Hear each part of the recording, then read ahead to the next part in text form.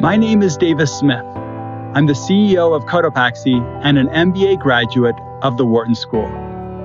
The Latter-day Saint MBA Society was founded by a group of MBA students and alumni who are members of the Church of Jesus Christ of Latter-day Saints, with the hope of bringing together a community of business people striving to bless the world. In this podcast, you'll hear interviews with Latter-day Saint thought leaders that we hope will inspire you both in your professional and spiritual life.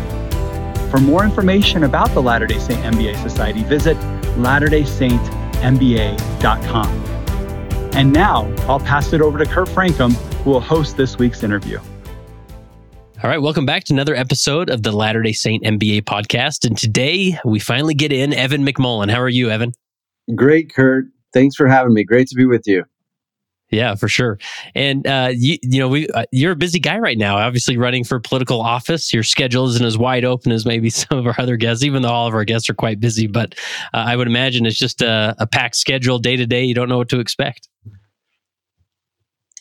Yeah, well, it is packed. Some days you don't know what to expect, but other days you know what to expect every 15 minutes. Sometimes the schedule is that packed. So yes, yeah. But it's great. You know, it's packed with meeting with people and speaking with people, and mostly here in Utah, but also all over the country. I'm running for Senate. I'm running to replace Senator Mike Lee, and the stakes are very high for the state and for the country. And so it's a wonderful opportunity to hear from a lot of people about their concerns and how they think we can get our country on track.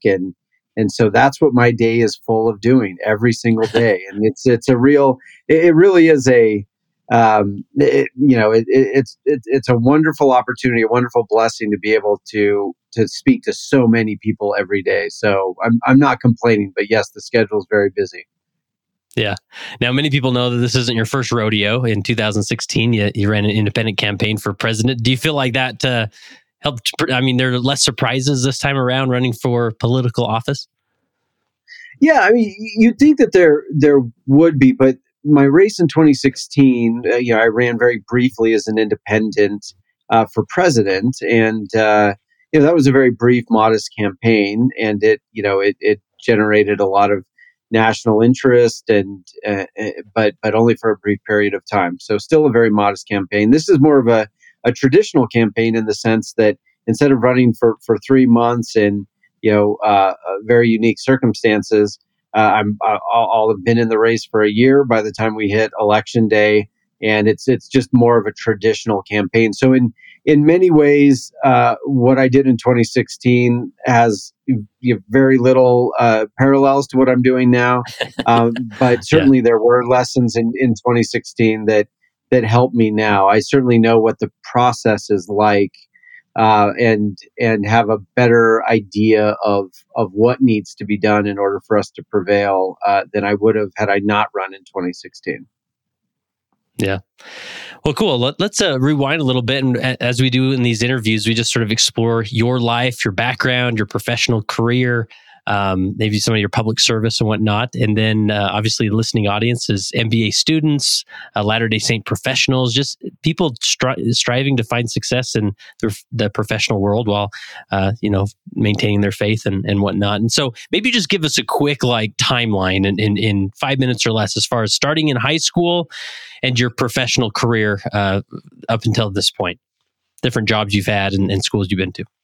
Yeah, absolutely. So I, in high school, I was, actually, how about I start even before high school? In junior high, I wanted to be a filmmaker. My friends and I, we would make films on our camcorders. We would edit them on the VHS player.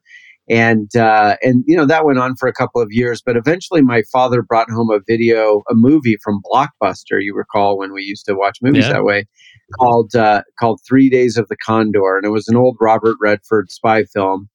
And I saw it. I must have been 12 years old when I saw that movie, but it really captured my attention.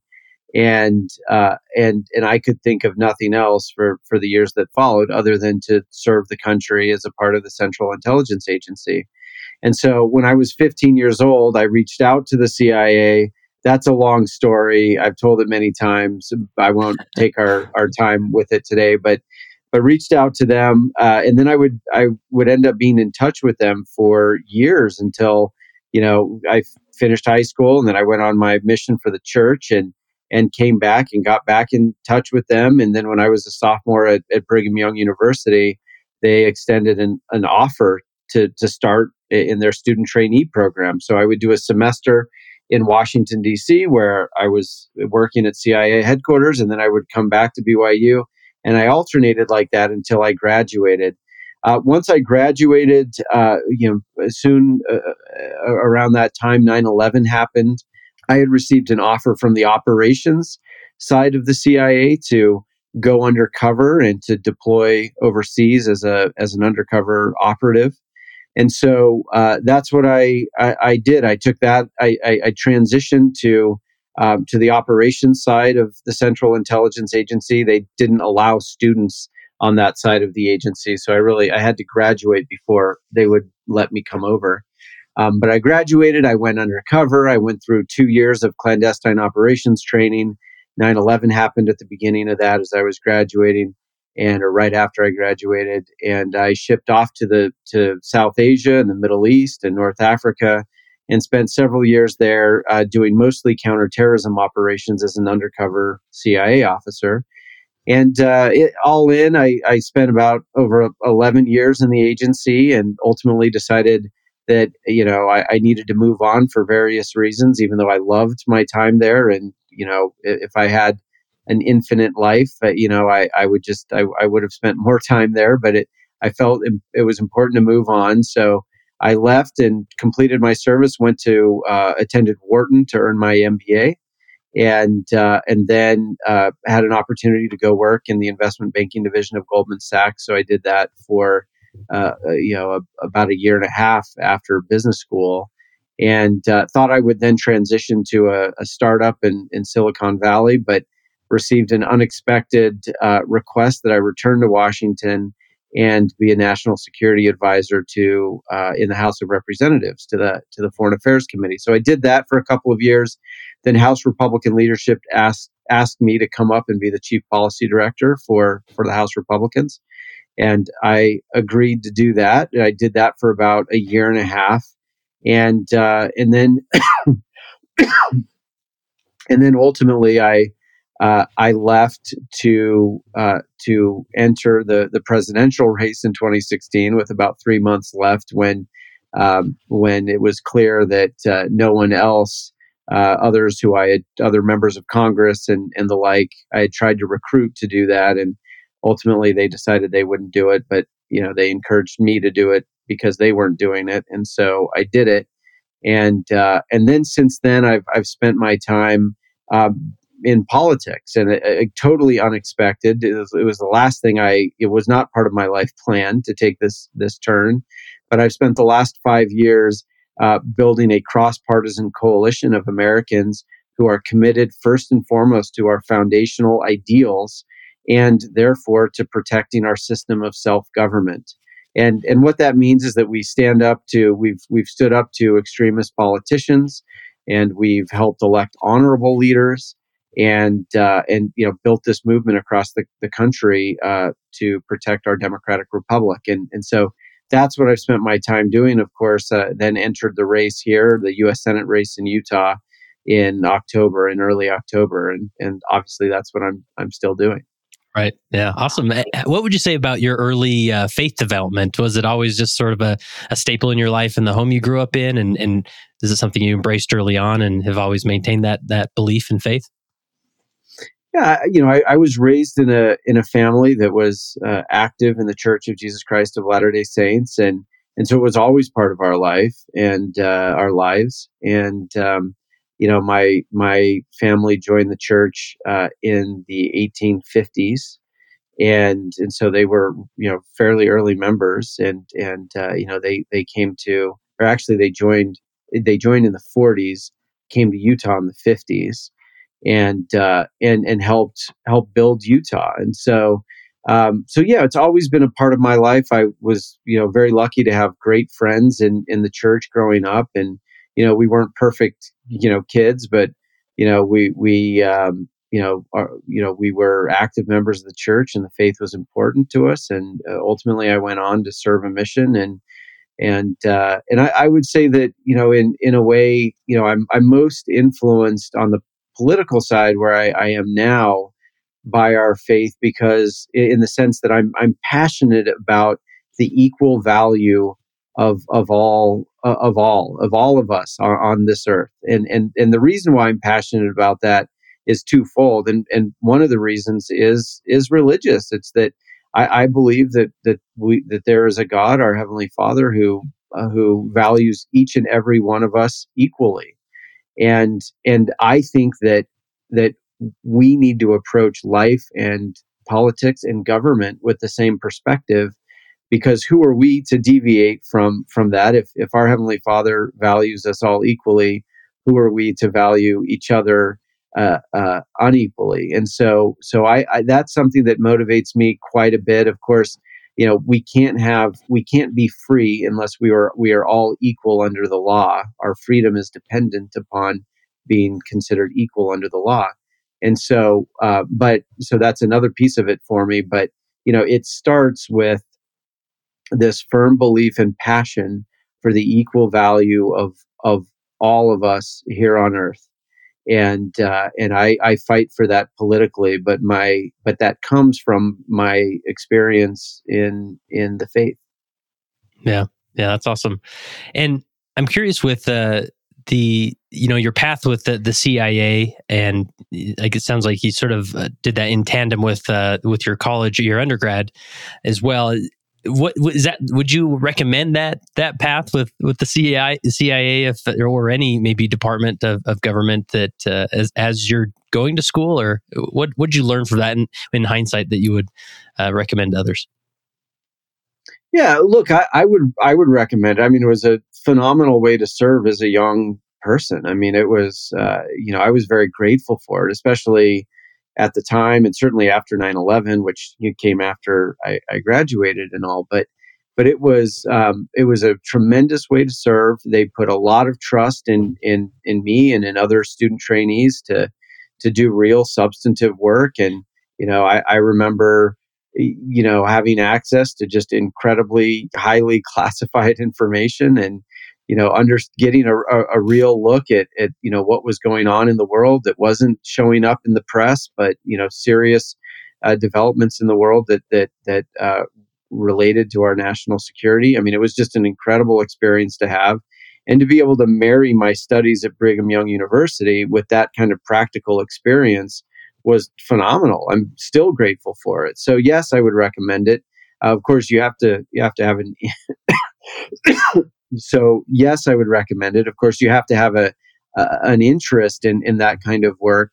But for those who are interested, it's an excellent way to go. And I think just more broadly, I mean, just having an experience to serve and to do such substantive work while studying, I think was highly valuable. I think there's something to be learned from that. I mean, maybe and I think education is often we see it moving in this direction depending on the subject matter in the industry. But I think that combination of work and study is a powerful one. So when I graduated from BYU, I wasn't worried about whether I was going to have a job or not. I knew what my job was. I was going to the Central Intelligence Agency, and it was because they had already invested, I don't know, hundreds of thousands of dollars in training me by that time. And they knew that they had been able to test me, and I knew that I fit in there, and that I was happy there. So there's something to be learned there. I think that model, I think, can be a powerful one. Yeah.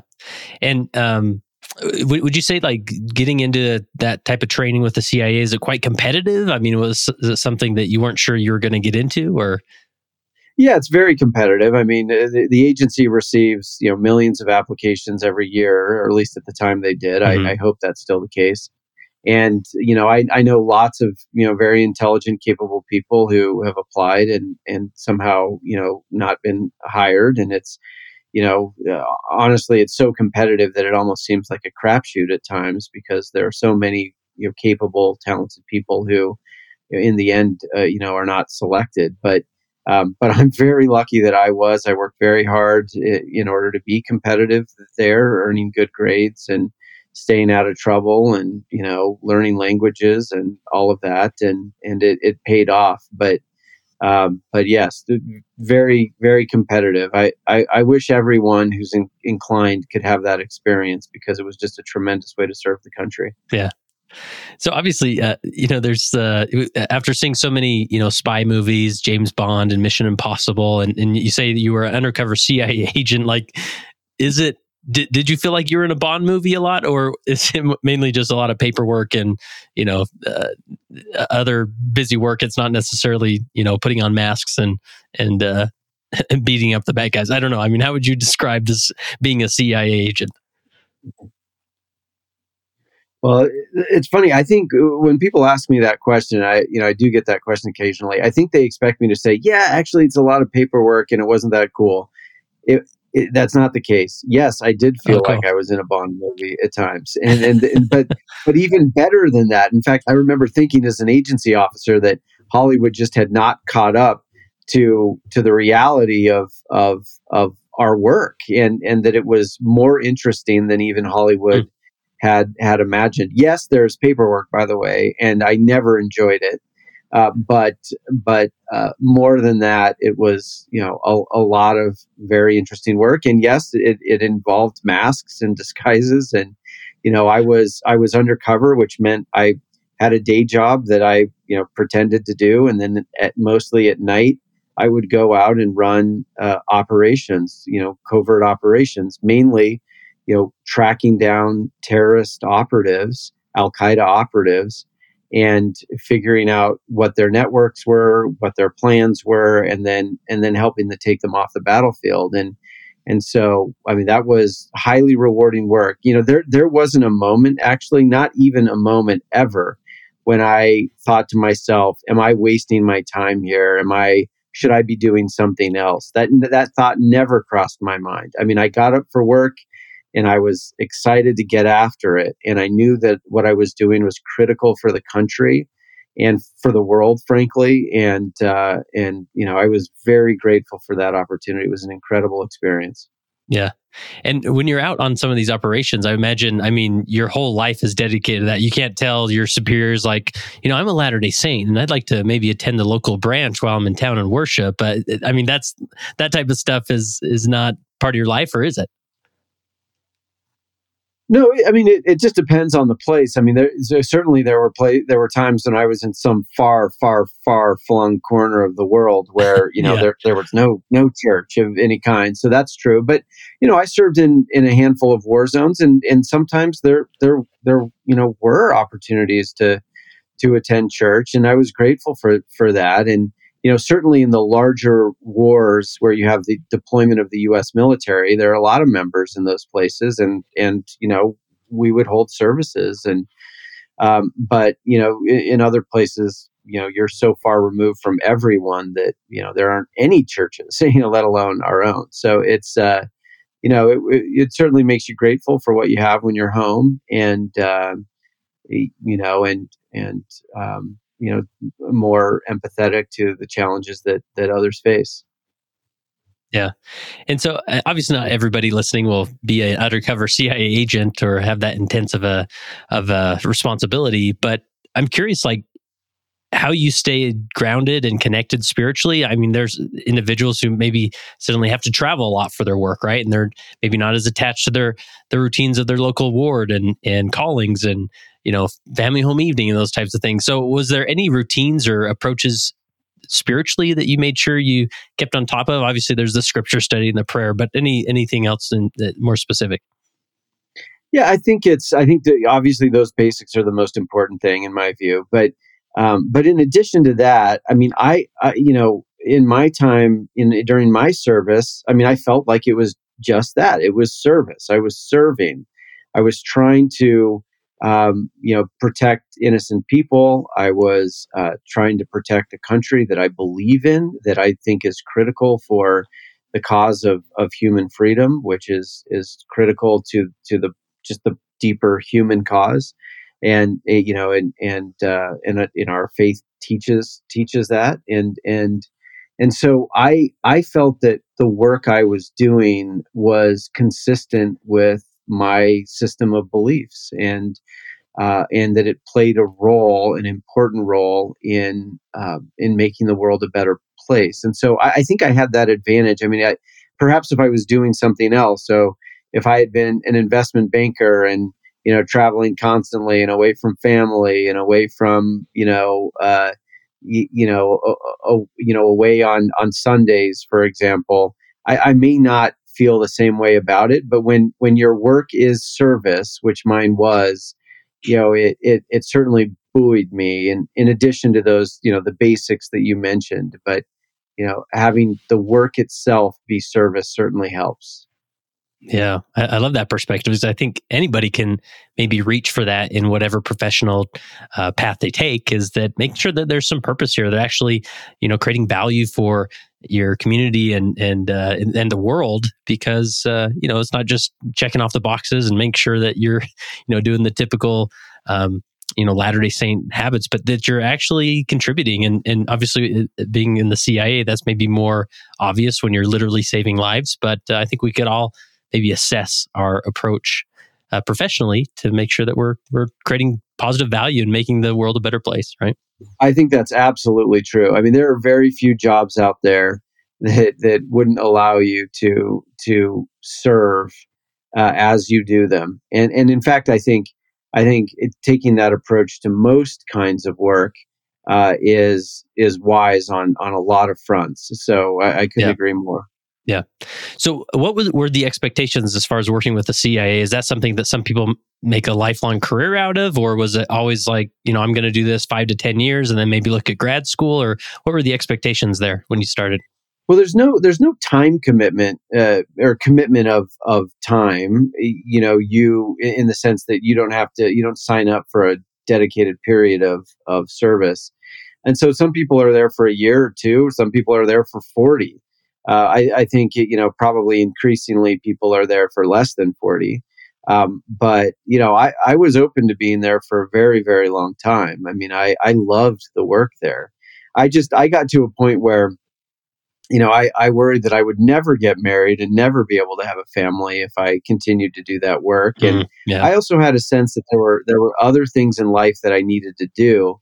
And that although I loved serving with the CIA, I knew that ultimately I needed to move on and do other things. And that started with going back to school. And I didn't know where life would lead, but I did have a strong sense that there were other things that I needed to do. And so ultimately, I served. I was an employee of the Central Intelligence Agency for over 11 years. But at the time I left, we had the terrorist threat pretty much under control. So I felt like, I had contributed to that, and I felt like that was fairly under control, and it was a good time to move on if I felt like that's what I needed to do, and so I did. But yeah, there are a lot of people who do their entire careers at the agency, and it's a wonderful place to be.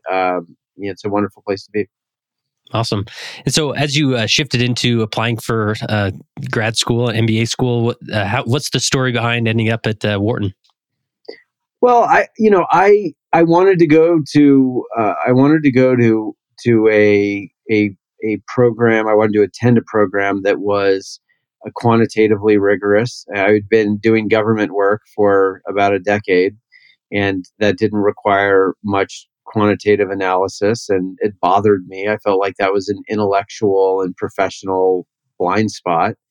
And so, I applied to a bunch of schools and, had opportunities to attend several, and ultimately decided that I could be most challenged and that I would grow the most at Wharton. Now it's different. Everybody's got different needs, when they consider which MBA program to attend. And there are a lot of good business schools in the country and, elsewhere. But for me, Wharton allowed me to address some weaknesses that I wanted to strengthen.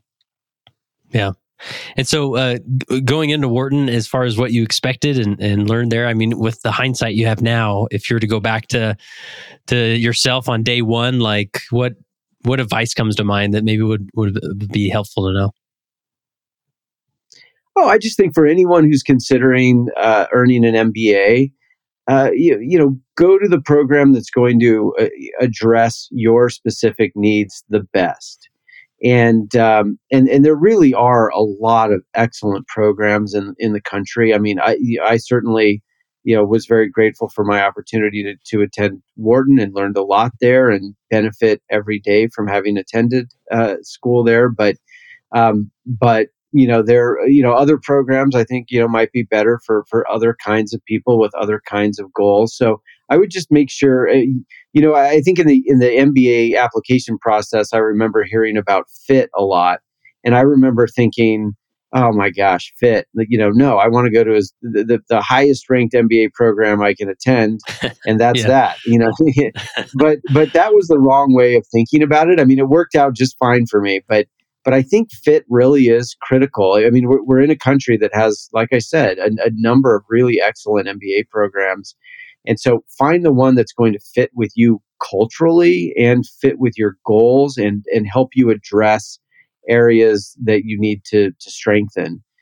I think that's the smart way. Yes, you want to attend a school that is going to provide the kind of education or employment opportunities on the other side of school or entrepreneurial opportunities on the other side of the program. But fit really is critical. I know a lot of people who chose wrong on the fit front, and they had not as positive of an experience as they could have had they prioritized that a little bit more. Even though the so many people will try to convince you otherwise. Just go to the best ranked school you can go to, and that's all that matters. But that can be a recipe, I think, for disappointment or for lost opportunity, really, even more Yeah. to the point.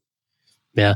And so with, finding that fit, is that like campus visits? Is it being familiar with just sort of the curriculum, the professors? I mean, is there something that people could proactively do to make sure there's a good fit? Or? Yeah, I think you should visit campus and speak to as many people as you can who are attending or who have attended the program. But I visited every campus of the schools I applied to at least once. I really felt like I had a good idea for what they were all about. And there were schools that I was highly interested in, and I visited, and I really didn't care for the culture and what I saw there. And so I didn't apply, or I didn't prioritize those applications quite as much. And so there's, and others where I was very impressed and I felt at home. And, so you just learn so much from those visits. And by the way, the schools like it when you visit too. It shows that you're making your decision, because it's a two-way decision, right? They're deciding whether they're going to extend an offer to you and under what terms, and you're deciding whether you want to apply and attend if you receive an offer.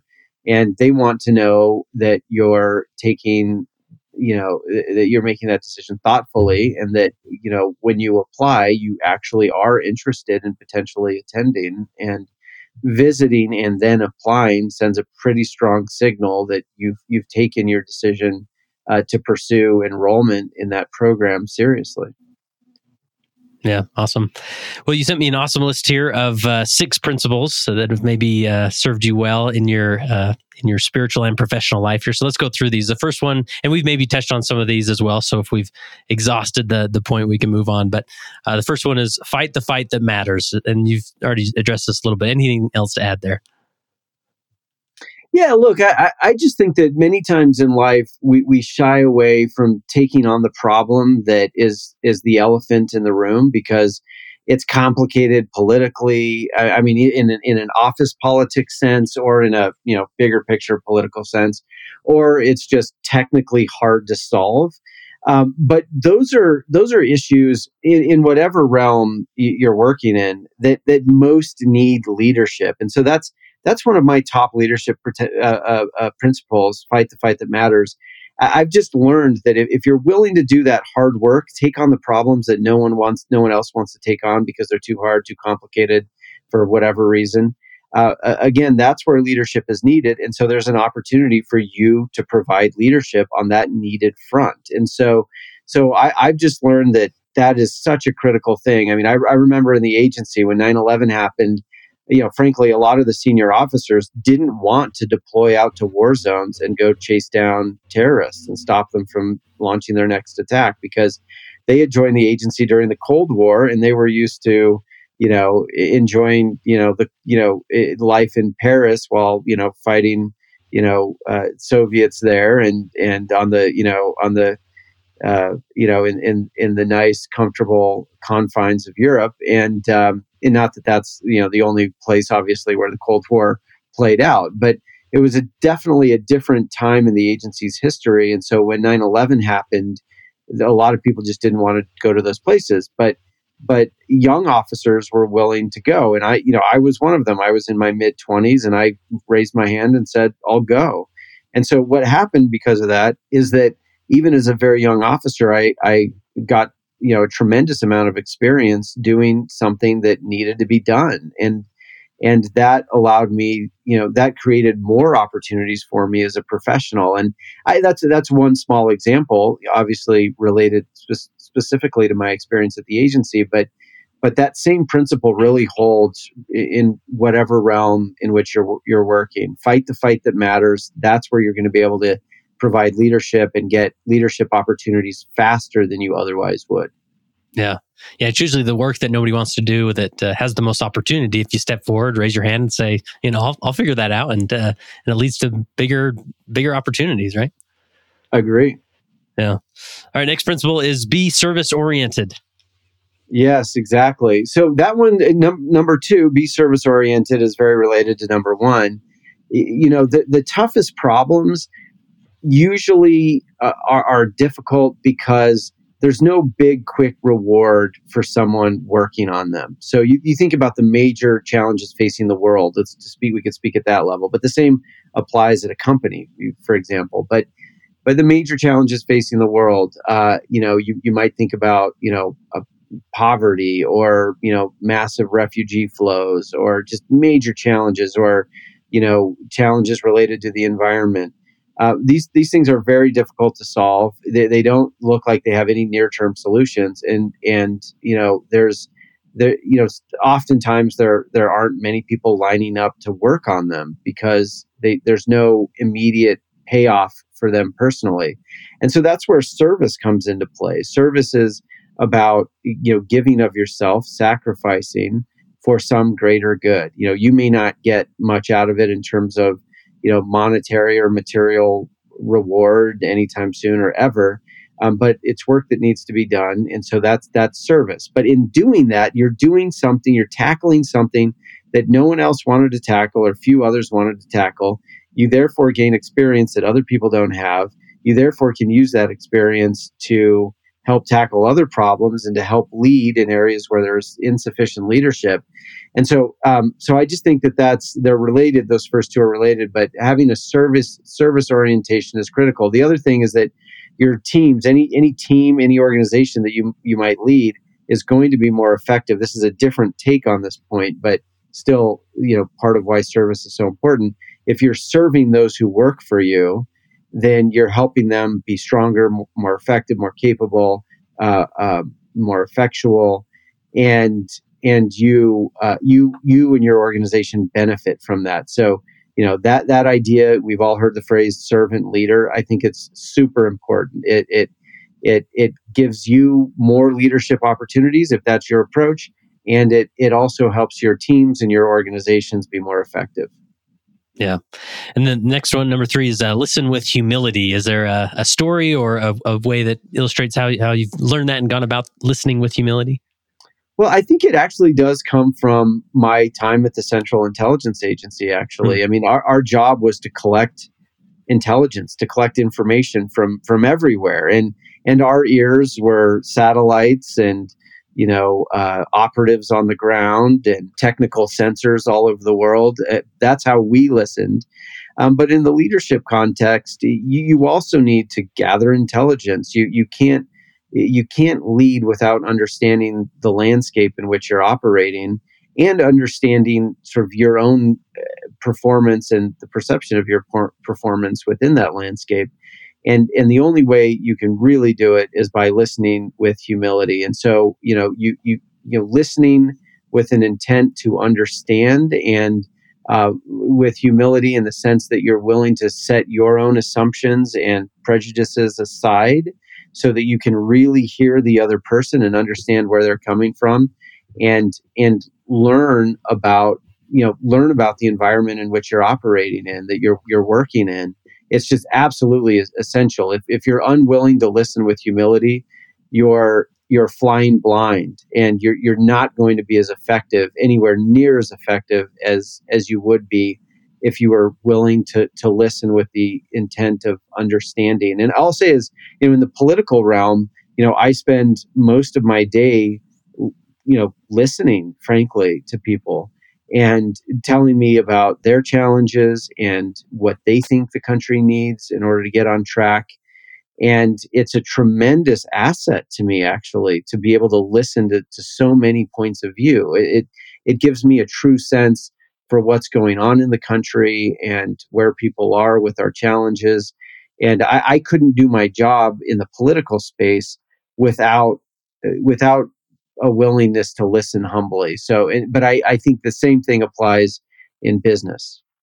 Yeah, and I love framing it in that context of the CIA, because they often say that you're trying to collect intelligence or information, but it's something that makes us smarter or more wise towards a situation. And seeing that in even a professional situation, that I'm trying to listen in order to gather information that'll make me smarter, right? And so, is there more to be said around, like, what is intelligence? Like, even in the CIA context, like, is there a way to identify that certain information is the information you want to gather? Or, because sometimes the information just sound like random data, right? Does that make any sense? Right. Yeah, it does. One challenge that you find in the agency, and I think you find it in enterprise as well, is sifting through a lot of data and sort of cutting through the noise to understand what's really important. In my view, the best way to do that is to have uh, a broad awareness of existing data, right? Existing information. And you get that through lots of listening, right? If you've been ignoring the data, ignoring, the input for forever, and then you decide today you're going to start listening, at the beginning, you're not going to really understand what's significant and what isn't, or it's going to be harder to understand. But if you've been listening, if you make a habit of it, it gets easier and easier as you continue to listen to understand what's new, what's different, what makes sense inside the context that you understand to be true. You can't make those kinds of judgments if you just started listening today. So you have to be patient with it, but the more you listen, the better you become at discerning what's important and what isn't. Yeah, I love that, taking a broad perspective of things and trying to pick up on those patterns or seeing things from there, rather than, it's probably easy to get so hyper-focused on certain data or information, but to always keep that broad perspective as well. So next principle is maintain integrity to build trust. Yeah, so this is the thing. If you maintain your integrity, and it's that's a constant, that requires constant effort. But if you maintain your integrity in even difficult situations, then you build trust. And when you build trust, it creates opportunity. And I've certainly seen that in the political realm, but again, it's certainly true in business. I think trust is absolutely essential for deal making in commerce, but certainly in political negotiations. It's so absolutely critical. Right now in Utah, for example, I am running against Mike Lee. Mike Lee has a lot of support among the far right faction of the Republican Party, but a majority of Utahns want to replace him. But they are Republicans, Democrats, and independents. So they're in these different factions, but they together form a majority that want to replace him. And so I'm now campaigning to unite those groups, and the only way to do it is if I have their trust, and I've worked very hard to earn it and work hard to maintain it. But it creates in the political realm certainly opportunity that would not exist without trust. In business, it's a very similar thing. There are just too many variables, and even with the best due diligence in the world, there's a critical element of trust that has to be there for investments to take place, for partnerships to form. So trust is absolutely critical. The way you get to trust is through integrity. And if you have integrity and therefore earn the trust, then it's tremendous opportunities open up that just won't be there, in business or politics if you didn't do those things, starting with having integrity. Yeah. And I'd be interested to know what you've learned is, walking into these scenarios like you described with these different factions. Because like you said, the politics happens on a national level and a political level, but also in a company, right? There's politics and different factions can unite, and also separate everybody and whatnot within a company. And so if there's a professional walking into that situation where they're trying to build trust with these different factions, is there any approaches you've learned that seem to be more effective than others? Yeah, I think we go back to the earlier principle, which is listening. Listen with humility. I think the reason why you need to do that is that when you listen with humility, you understand more, and when you understand more between different factions, you all of a sudden understand where they have common ground. That common ground often that they don't even realize they have, or want to realize even that they have.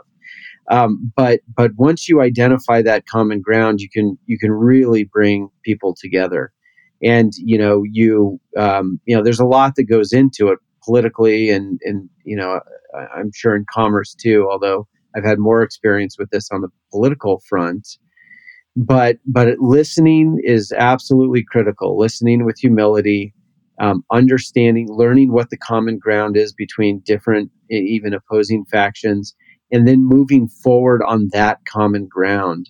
I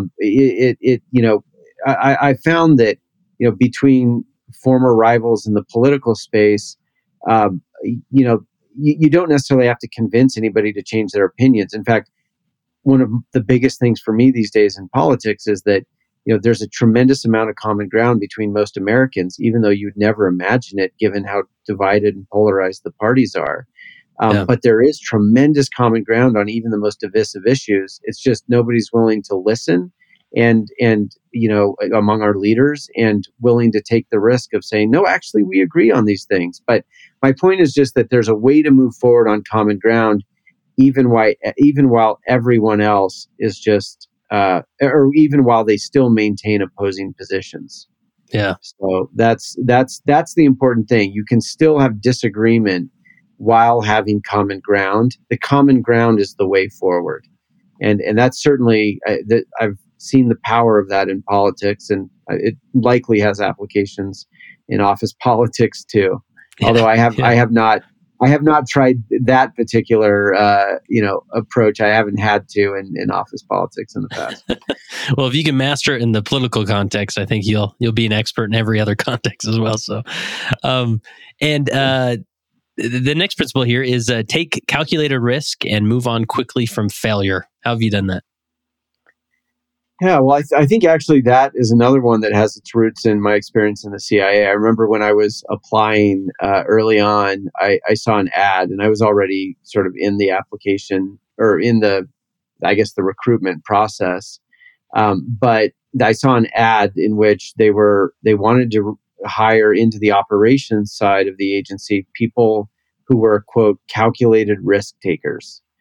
And, I was too young to take many risks, or any risks, but I did kind of think of myself as having, been wired that way. And I learned in the agency, the agency asks you to do incredibly risky things. You're serving often in conflict zones and hostile environments, even in war zones, and you're doing things that, could easily get you killed. And so the agency teaches a lot of risk mitigation. So there's something that needs to happen. There's something that there's an opportunity to do it, but there are risks. So how do we mitigate risks? And so, some of those things, early in the effort in the war on terror after 9/11, there weren't a lot of resources and systems and whatnot. But I was asked to go out alone at night and meet Al Qaeda, operatives who we had convinced to help us take out Al Qaeda.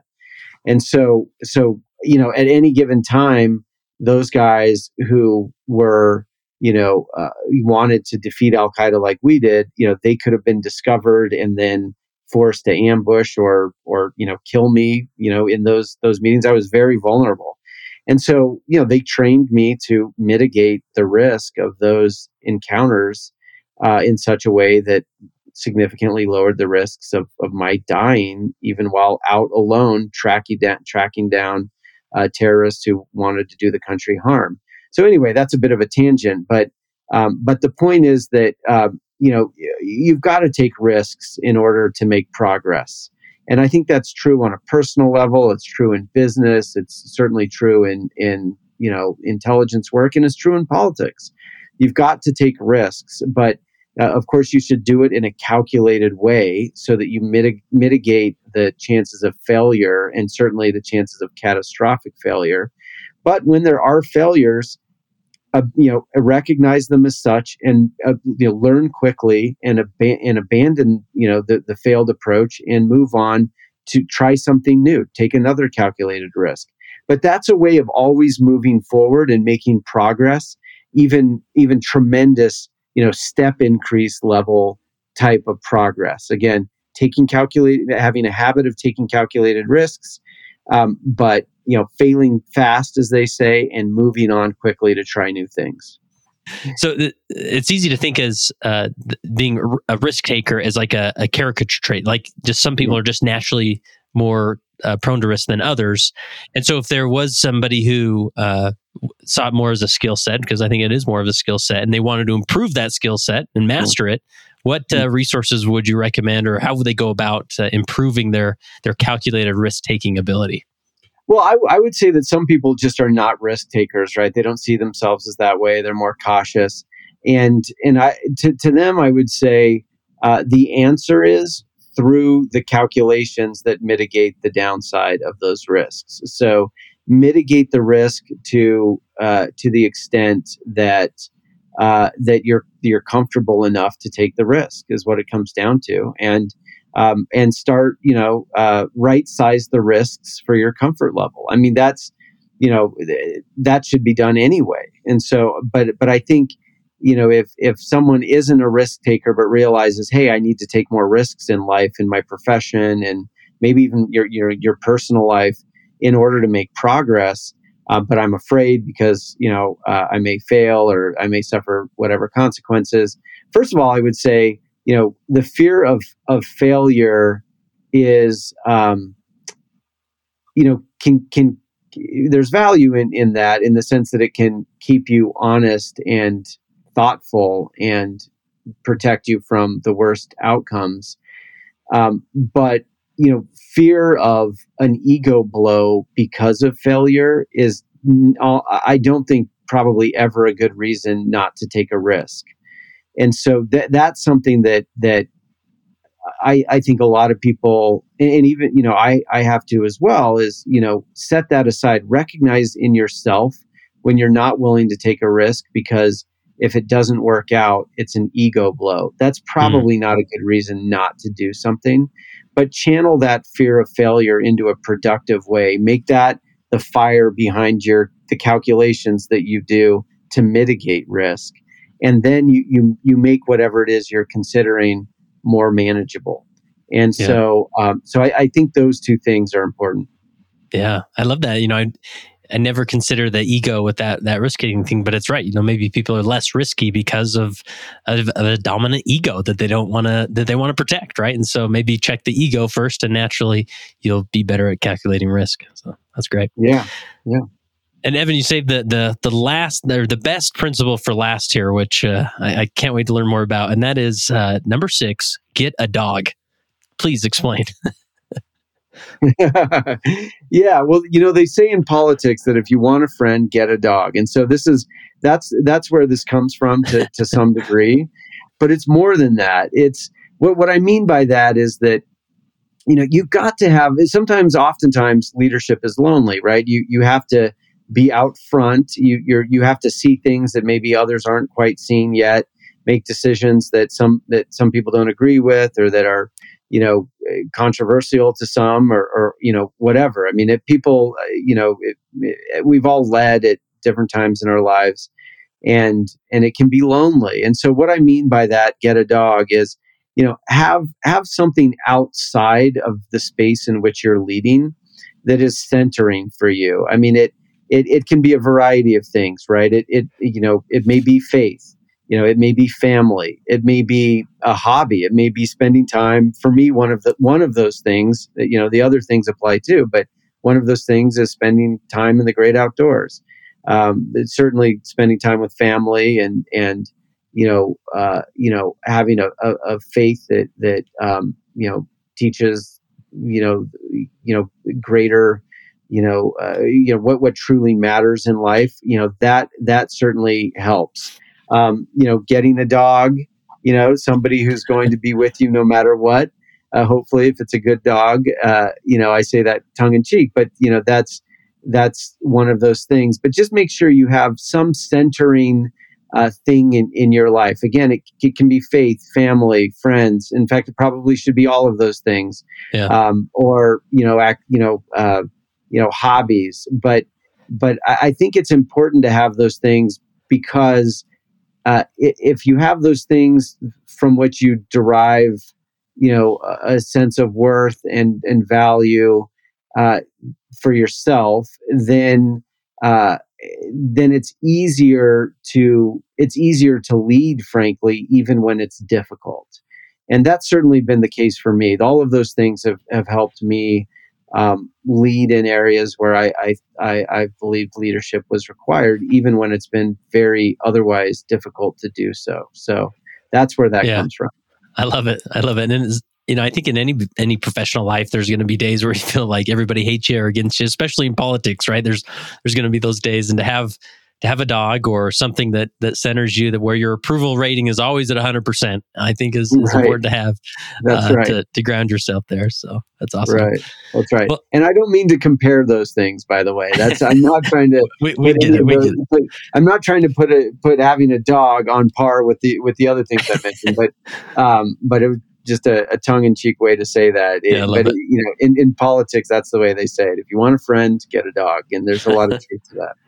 Nice. I think that's why I think the vast majority of presidents have had dogs, right? I think that's important. So yeah, probably.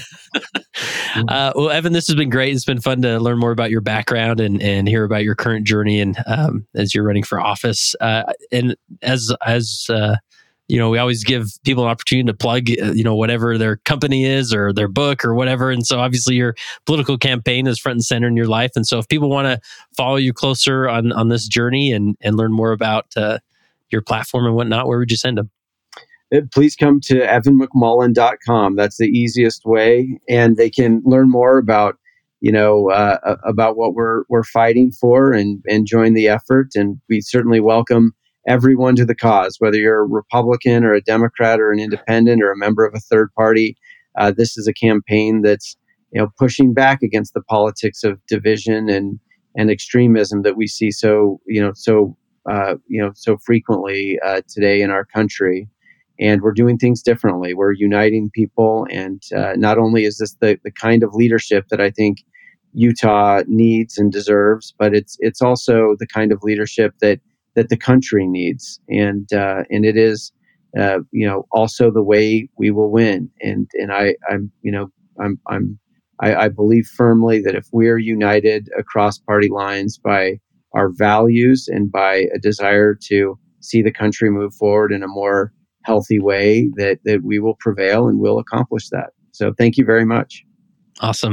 And the last question I have for you, Evan, is if you were in a room full of MBA students or graduates or Latter-day Saint professionals, what final advice would you give them? I would say approach life with an attitude of service serve others, do what you can, no matter where you are, to serve others. And I would say be true to yourself.